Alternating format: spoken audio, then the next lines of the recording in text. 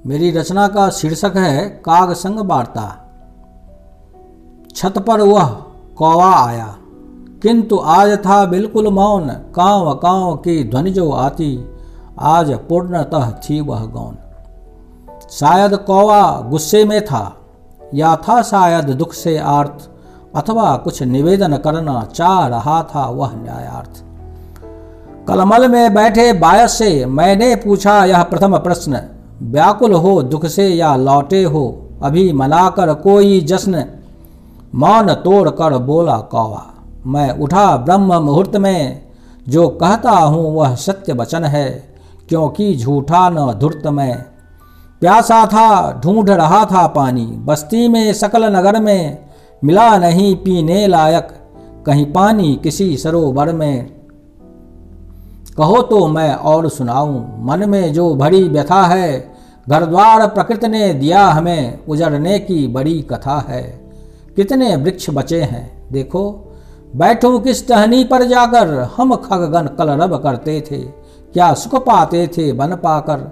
देखो जाकर नदी सरोवर है क्या जल पीने लायक, तुझसे ही जो पाता भोजन वह शुद्ध नहीं है दुखदायक।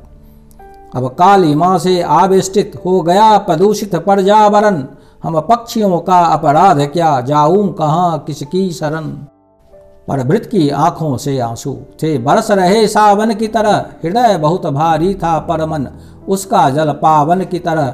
काग स्वयं आगे बोला, हमने न प्रकृति पर प्रहार किया, न कोई मेरा पूर्वज ही न वंशज ने संहार किया। मैं नहीं मांगने आता था पानी किसी के घर से, 100 परिवार वृक्ष के ऊपर बसता था दूर शहर से। अब सांस नहीं ले पाता हूँ, न खाना शुद्ध खाता हूँ, उजड़ गए घर द्वार हमारे, मन की बात सुनाता हूँ।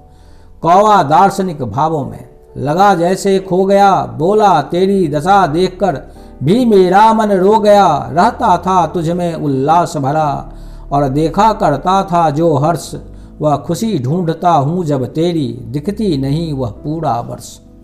लगा काग अब पुनः मौन मुद्रा में आ रहा था, संताप सुनाकर मन हल्का कर वापस जा रहा था। जाते जाते कांव कांव धीरे से कागा बोल गया, छोड़ अति गंभीर प्रश्न मानव का मन तोल गया। आप सभी साहित्य प्रेमियों, विद्वतजनों, विदुषियों को मेरा प्रणाम। मैं राजकिशोर मिश्र अभियांत्रिकी क्षेत्र से चला था और अब साहित्य के पड़ाव पर पहुंच गया। मेरी साहित्यिक कृतियों में अब तक 18 रचनाएं शामिल हैं, जिनमें 11 पुस्तकें हिंदी भाषा में और 7 मैथिली भाषा में। अधिकांश रचनाएं काव्य संग्रह हैं और विषय वस्तु का केंद्र प्रकृति का विराट व्यक्तित्व, मानवीय संवेदनाएं, सामाजिक समस्याएं, प्रदूषण, जल संकट, ऊर्जा एवं अन्य प्रासंगिक संदर्भ हैं। मेरी पुस्तकें ऊर्जा वर्णन, प्रदूषण एवं जल संकट अपने आप में विशिष्ट इसलिए हैं कि इन तकनीकी विषयों पर काव्य रूप में किसी कलमकार की लेखनी पहली बार चली है। इन कृतियों को अब तक 7 पुरस्कारों से सम्मानित किया जा चुका है, जिनमें शार्क ब्रिलियंस अवार्ड 2022 एवं प्रतिष्ठित पत्रिका फॉक्स स्टोरी के जुलाई 2022 संस्करण में मेरे नाम का चयन उल्लेखनीय है। उम्मीद करता हूं आप लोग मेरी रचनाओं को पसंद करेंगे एवं अपना आशीर्वाद देंगे। सादर नमस्कार। कुछ बातों का मतलब, कुछ मतलब की बातें, क्या मतलब?